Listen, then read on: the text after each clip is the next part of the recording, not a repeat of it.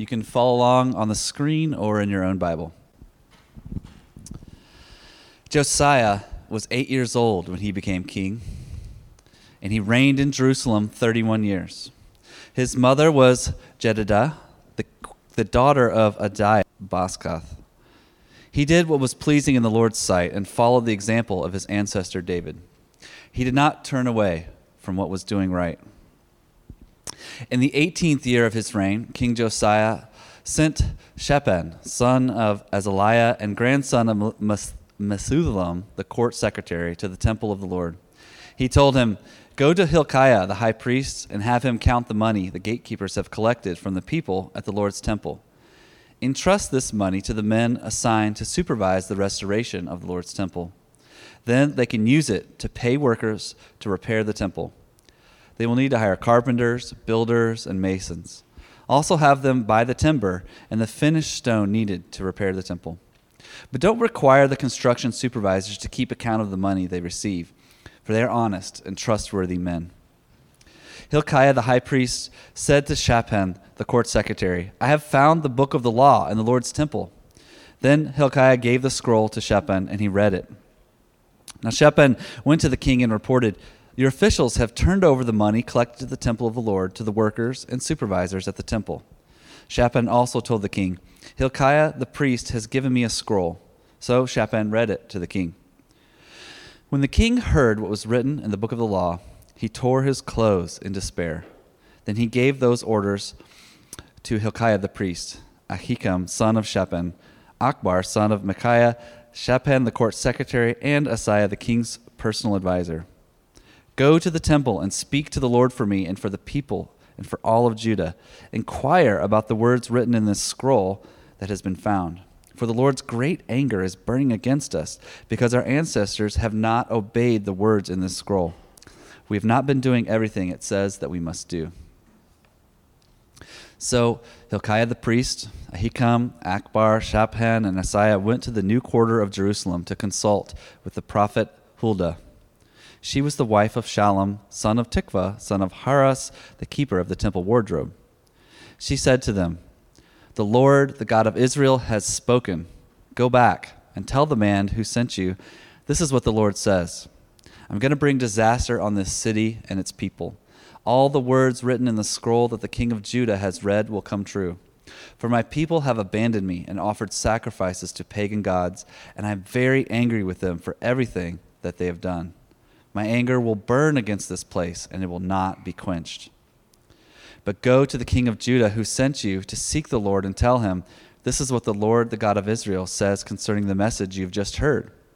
You were sorry and humbled yourself before the Lord when you heard what I said against this city and its people, that this land would be cursed and become desolate. You tore your clothing in despair and wept before me in repentance. And I have indeed heard you, says the Lord. So I will not send the promised disaster until after you have died and been buried in peace. You will not see the disaster I am going to bring on this city." So they took her message back to the king. Then the king summoned all the elders of Judah and Jerusalem. And the king went up to the temple of the Lord with all the people of Judah and Jerusalem, along with the priests and the prophets, all the people from the least to the greatest. There the king read to them the entire book of the covenant that had been found in the Lord's temple. The king took his place of authority beside the pillar and renewed the covenant in the Lord's presence. He pledged to obey the Lord by keeping all his commands, laws, and decrees with all his heart and soul. In this way he confirmed all the terms of the covenant that were written in the scroll, and all the people pledged themselves to the covenant. Then the king instructed Hilkiah the high priest and the priests of the second rank and the temple gatekeepers to remove from the Lord's temple all the articles that were used to worship Baal, Asherah, and all the powers of the heavens. The king had all these things burned outside of Jerusalem on the terraces of the Kidron Valley, and he carried the ashes away to Bethel. Then Josiah demolished all the buildings at the pagan shrines in the towns of Samaria, just as he had done at Bethel. They had been built by the various kings of Israel and had made the Lord very angry. He executed the priests of the pagan shrines on their own altars, and he burned human bones on the altars to desecrate them. Finally, he returned to Jerusalem. King Josiah then issued this order to all the people. You must celebrate the Passover to the Lord your God, as required in this book of the covenant. There had not been a Passover celebration like that since the time when the judges ruled in Israel, nor throughout all the years of the kings of Israel and Judah. But in the 18th year of King Josiah's reign, this Passover was celebrated to the Lord in Jerusalem. Josiah also got rid of the mediums and the psychics, the household gods, the idols, and every other kind of detestable practice, both in Jerusalem and throughout the land of Judah. He did this in obedience to the laws written in the scroll that Hilkiah the priest had found in the Lord's temple. Never before had there been a king like Josiah, who turned to the Lord with all his heart and soul and strength, obeying the laws of Moses. And there's never been a king like him since. This is the word of the Lord.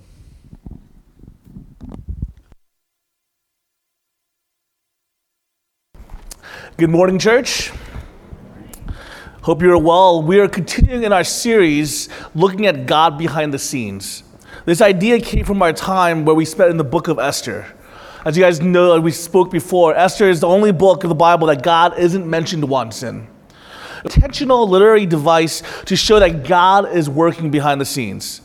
And we're now taking this point, this idea further, and sharing a few Old Testament stories illustrating this same point. This will actually cover large periods of redemptive history, so you're going to get a lot of span of time from the judges to the exile. Last week we saw God in the birth of Samuel to Hannah. Today we're talking about the person my son is named after, King Josiah. It's a cool name, I know. Before we get to this, let me give you a quick history and an overview of the book of Kings. So I hope you guys like history. If you don't, bear with me. This is good stuff. And guys, let me tell you, when it gets to the points in the Bible where there's a lot of history and you're like, oh, so much history, these are just names, can I tell you there is significance in the history in the Bible as well. Although the two separate books, 1st and 2nd Kings, in our Bible there are two separate books. They were originally one book telling a unified story that continued from the book of Samuel. This is where David has unified the tribes of Israel into one nation, one kingdom. And God promised from his line will come a messianic king who would establish God's kingdom over the nations and fulfill all of his promises. So the book of Kings tells the story of this long line of kings that came after David. None live up to the promise. As a matter of fact, most of these kings run the kingdom into the ground. The book is designed to have 5 main movements. It begins and ends in Jerusalem. It starts with Solomon reigning and building the temple. It ends with the destruction of the temple and the exile of the Jews into Babylon. In the middle has Israel splitting into 2 rival kingdoms, the northern kingdom, or Israel, or the southern kingdom, Judah. And it has a part where God tries to prevent corruption by sending the prophets. And then it shows how exile is unavoidable consequences of Israel's sin. The first 2 chapters about the kingdom is about the kingdom passing from David to Solomon. David calls to Solomon, brings him up to him and says, Solomon, you're called to be king. You're going to be the next king, and you're called to be remain a faithful king, which is kind of ironic because in the first book of Kings, right after David calls Solomon to be faithful, he does actually very unfaithful things with Solomon to secure his kingship. Solomon becomes king, and his greatest moment came when God said to Solomon, Solomon, what do you want? What would you want from me? And Solomon says, I want wisdom to govern my people well. That was his greatest moment. He gets wisdom, he rules, expands the kingdom, then he builds up the temple. But then Solomon starts making some terrible mistakes. He marries women from all over the world, hundreds of different women from all these different kingdoms because he wants to secure his ruling, his land, his empire. He institutes their religions. He builds up and hoards wealth. He builds up his army and even starts slave labor. If you look at Deuteronomy 17, Solomon basically breaks every guideline that Deuteronomy set up for what a good king was supposed to be. To the point, actually, by the time Solomon's reign came towards his end, he looked more like Pharaoh, where the people escaped from slavery out of. He resembled more Pharaoh than he did a king of Israel. So after Solomon, Rehoboam comes, and he's just like Solomon, greed and lust for power, increases taxes because he wants more slave labor. Under Jeroboam, though, the northern kingdom decides to revolt. So all of a sudden, under Jeroboam and Rehoboam, they're separate kingdoms, and the northern kingdom comes, create their capital in Samaria. Jeroboam in the northern kingdom becomes king. He builds 2 new temples to compete with the southern kingdom. He puts a golden calf in front of each kingdom, which you know that's just never a good idea. Read Exodus if you don't know that. Now the rest of the kings goes back and forth. The story goes back and forth from the north to the south, tracing the fate of both kingdoms. Each one had 20 successive kings. So this is a long period of history, 20 kings. The writer of Kings evaluates each of the kings. He evaluates them. Are they following God? Are they doing the will of God? Are they keeping the covenant? So he evaluates each of the kings. In the northern kingdom, how many good kings? Anybody? 0. 0 for 20. Every one of the northern kings, the author of the book of Kings says they were not a good king. 0 for 20. In the southern, trivia question, how many good kings? 1. 8. Eric is correct. If you're not sure, just go with what Eric says. 8 is right. Good job, Eric. Did you look at my notes or did you already know this? I don't know if I did. 8. So from the northern kingdom, there are 0 good kings, 0 for 20. In the southern kingdom, there was 8. 8 out of 20 kings were considered good. Incredible. But this also connects the purposes of introducing the role of prophets. See, prophets were not fortune tellers. That's what people think. Prophets were not walking around being like, you are going to be a millionaire. You are going to have calves, and you are going to marry this person. No, prophets of this time, prophets in the role of prophets, were to speak on the behalf of God. And they were covenant watchdogs. They called out idolatry. They called out injustice. They constantly reminded Israel to be a light to the nations and to obey the words of the Torah. That's what a prophet was. That's what a prophet's role is. So throughout this whole book of Kings, as we see these 0 for 20, as we see 8 for 20, what we're seeing is the role of prophets being made prominent, specifically in the northern kingdom. As a matter of fact, most of the book of Kings spends his time on these 2 prophets in the northern kingdom, named Elijah and Elisha. They were covenant watchdogs. They called out King Ahab and said, Ahab, what are you doing, man? Quit messing up. That's the exact wording. They said, are you keeping to the covenant? Are you being faithful to the people? Are you showing justice? And most of the time their answers were, no, you're not. So you need to do better. That's what the role of the prophet was. Ultimately, the prophets were unsuccessful. The kings were, once again, 0 for 20. So Jehu started a bloody revolution. Coup follows coup. 2 Kings 17, Assyria finally conquers the northern kingdom. Samaria is conquered and the Israelites are exiled. Now, chapter 17 is very key here. The author stops the story in chapter 17 and offers this prophetic reflection on what happened. He basically blames the downfall on the idolatry and the covenant unfaithfulness of the people, of the kings. He said they've gone too far and will suffer for their covenant unfaithfulness. So 2 Kings, all this is done, all this is happening. Elijah and Elisha has happened, and basically they're conquered. The northern kingdom is conquered. The southern kingdom is not conquered yet, but it will be. But it's conquered because of the covenant unfaithfulness of the people. Then Hezekiah comes, which is really cool because, actually a good king, but like he institutes all this change in 7 weeks. Then Manasseh comes, he's the worst, child sacrifice. Then comes Josiah. Josiah's father was Amon. His grandfather was Manasseh, the really bad king. His great-grandfather was Hezekiah, the cool king. So just in case you need to know, if you want to name your kid after one of these cool Bible names, Hezekiah is a good one. Manasseh, not a good one. Just keeping track. I don't want you to mess up one day and be like, Manasseh, that's a good name. That's a bad king. No. All right? Just remember this. Now, it's kind of cool to name your kids cool Bible character names. I'm just saying. If you ever name your kid Melchizedek, that's mine too. I'm still saving that. Don't do it. Melchizedek. Gina said no, but still. During the days leading up to Hezekiah, there was 150 years of apostasy in the southern kingdom. Baal worship and child sacrifices at the temple. And this all turned around in 7 weeks because of Hezekiah's leadership. This was a lightning strike of revival, a short time of revival that God sometimes brings. God can bring a long period of revival, he can bring a short period of revival. But all was cleansed in 7 weeks. The priesthood was brought back and did the work. The temples were back opened. They were taking care of the covenant, following, praise was going up to God. But then literally just a short time later, the worst king came, Manasseh, and where he, for 20 years, led the nation, descended into idolatry and temple prostitution and perversions and worship and false worship and child sacrifices. It multiplied in the days of Manasseh. But then God brought a king named Josiah. But before that happened, 1 Kings 13, 1 and 2 says this. By the word of the Lord, a man of God came from Judah to Bethel, as Jeroboam was standing by the altar to make an offering. By the word of the Lord, he cried out against the altar, altar, altar. This is what the Lord says. A son named Josiah will be born to the house of David.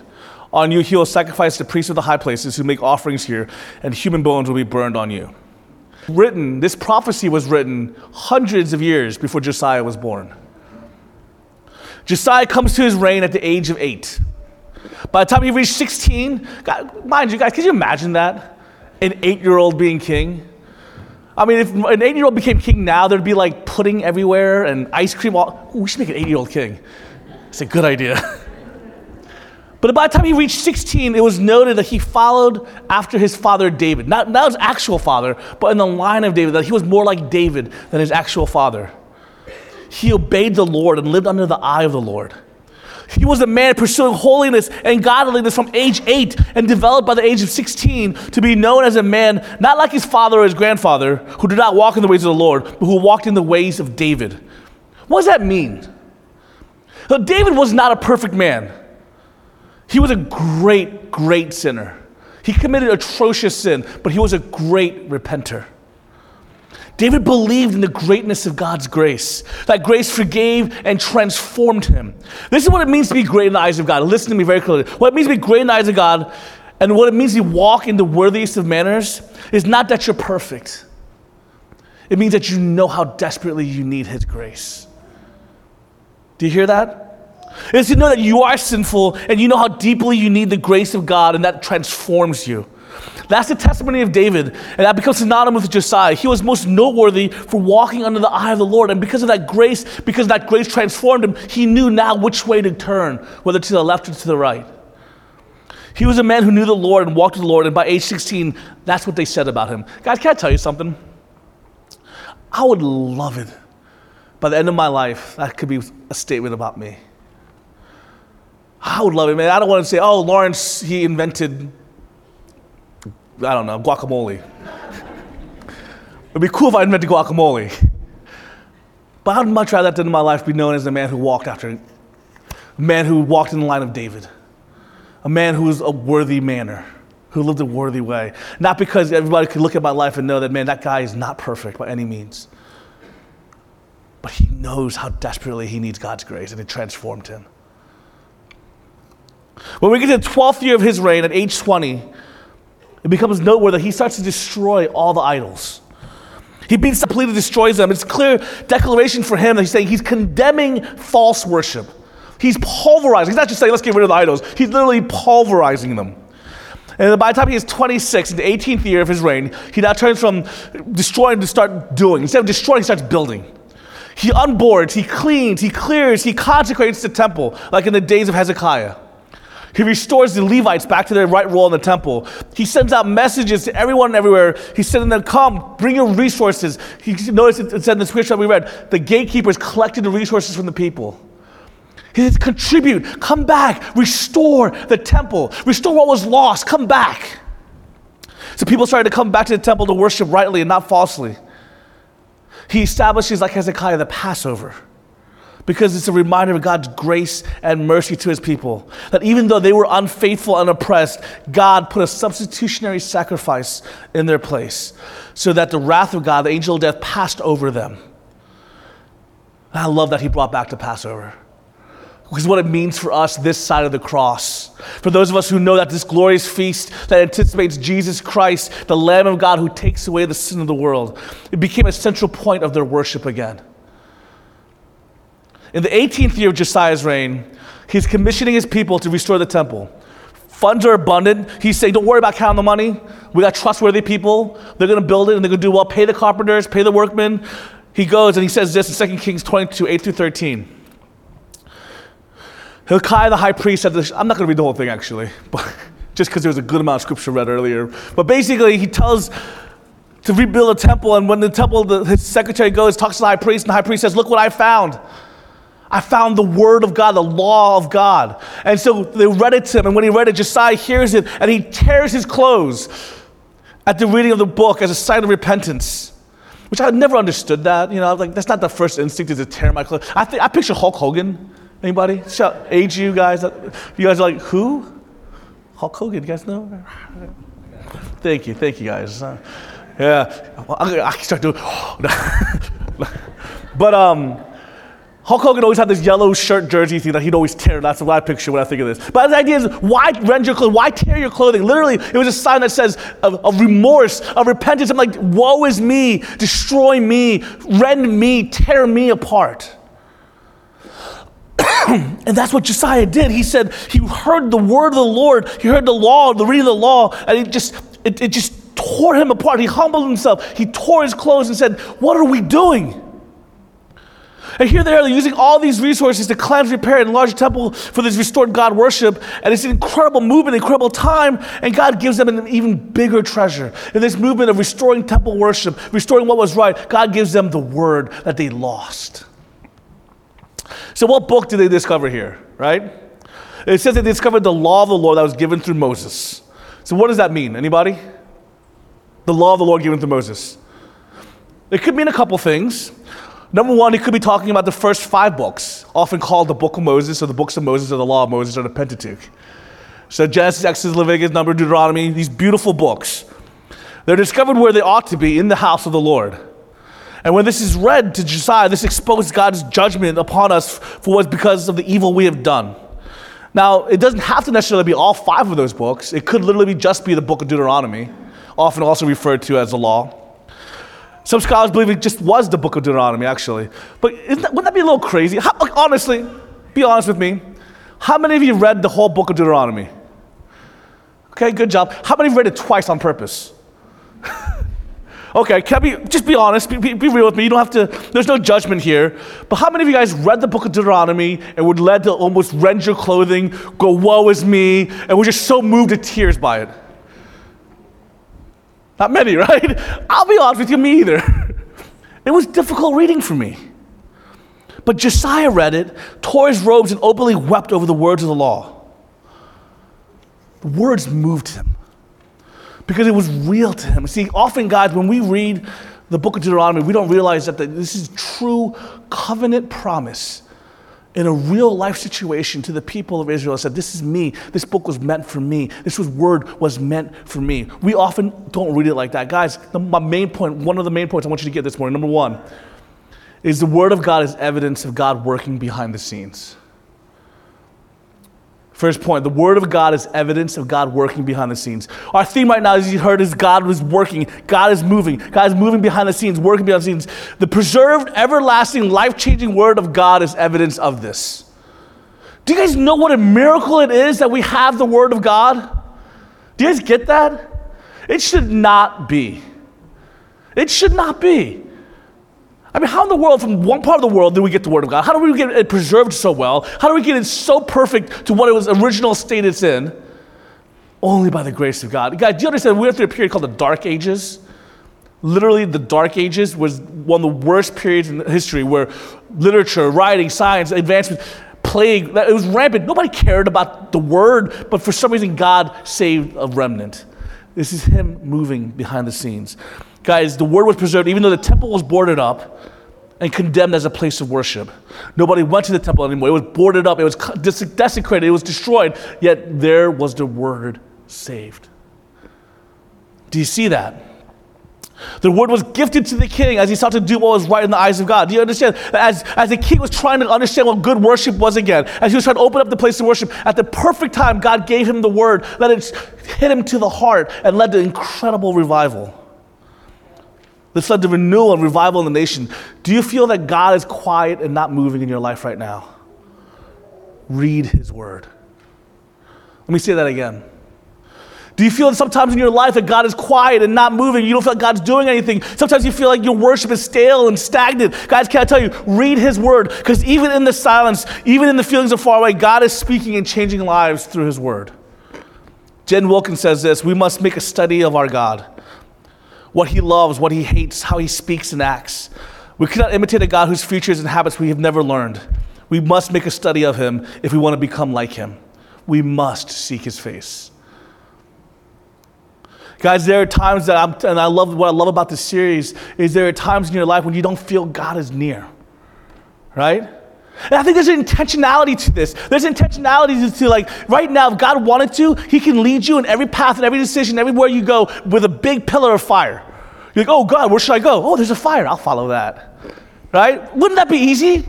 You're like, God, why don't you do this? I don't know what job to take sometimes. I don't know what decision to make sometimes. I don't know who to date sometimes. I don't know what clothes, I don't even know how to pick out an outfit in the morning. It'd be so much easier, God, if we just had a pillar of fire, like, ooh, this, do this. That'd be so much easier. But there are seasons of our life, we see, even throughout Scripture and redemptive history, there are seasons in our life where God's intentionally quiet, but he gives us his word. But he's intentionally quiet for a reason. Because he wants us to see him moving behind the scenes so that our faith is built up in it. Do you see that? So we can learn to trust him even when we don't see the big displays. We know that the constant love is there. Even when the constant displays of my buying flowers for my wife or an instrument for my wife or gushing, saying, I love you so much. Know that she's secure in my quiet love that's always there. There's a song I want to play for you guys, and I mentioned this song. It's called Faithful by a lady named Brooke Fraser. And it's a song that my wife we had it played at our wedding. I didn't have it played, we had somebody play it.